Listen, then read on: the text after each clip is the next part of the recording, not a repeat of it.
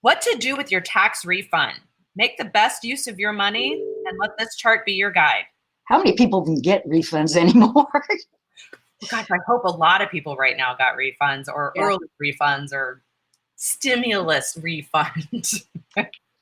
So to your point, 67% of taxpayers got a refund last year, receiving an average of $2,800 from the IRS after filing. So your refund, whether big or small, can help shore up your finances. So they have one of those working charts where it's like, if yes, go left. If right, if no, go down, so that you're working through this chart. So, okay, start here.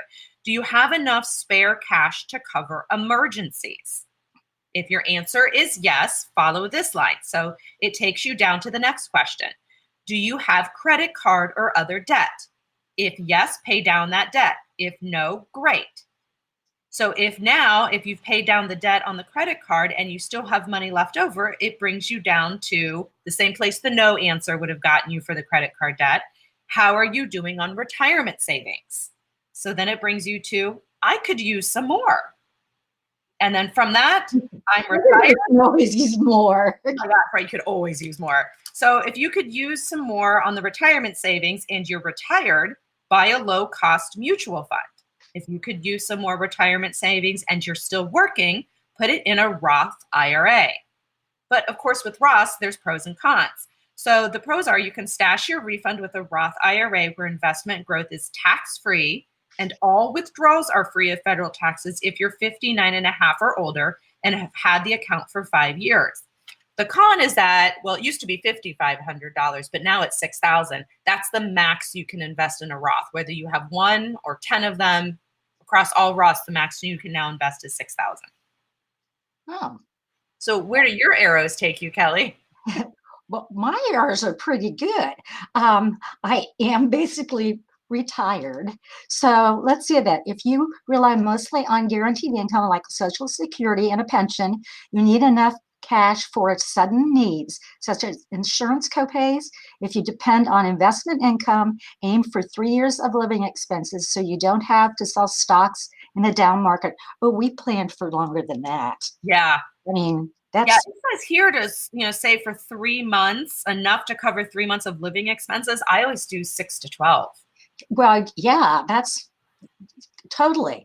Now, we don't have credit card debt, and we don't have any other debt. We own our home. So we're now kind of in the retirement aspect of it. So we're not taking Social Security yet, because that's kind of down the road. We didn't plan on Social Security. That's what most people say you should do, is not plan on that being there, but do your other things. So with regard to that, if you have other credit card or other debt, you just have to keep some money stashed away somewhere. How are you doing on retirement savings? We're pretty good. We kind of retired early, so we're relying on some, not on our retirement funds that we have invested, because in a down market, you don't want to use those funds. Right. So we've got other funds that are former employers.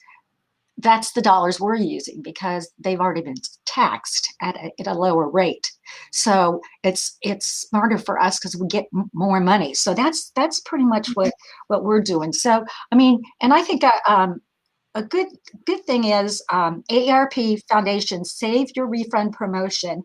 That's something that they have going on. So you could saveyourrefund.com for a chance to win $10,000.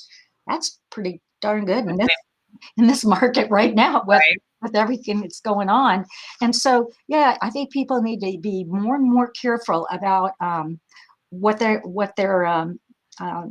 where they're using their investment dollars. And they always say for when you're working is to use the match all the way to, if they match it dollar for dollar, whatever it is use the most free money. Yeah. I didn't do that. When I worked at Sherwin-Williams, I didn't do that. Shame on me. Oh, I did it a little. I didn't do it to the max. We've advised Alexis to the most you possibly can. Yeah. Because I mean, that's just smart. So if you get a tax refund this year, now that the taxes, you don't even have to submit them for a while. Right. You could actually use your money to make more money now.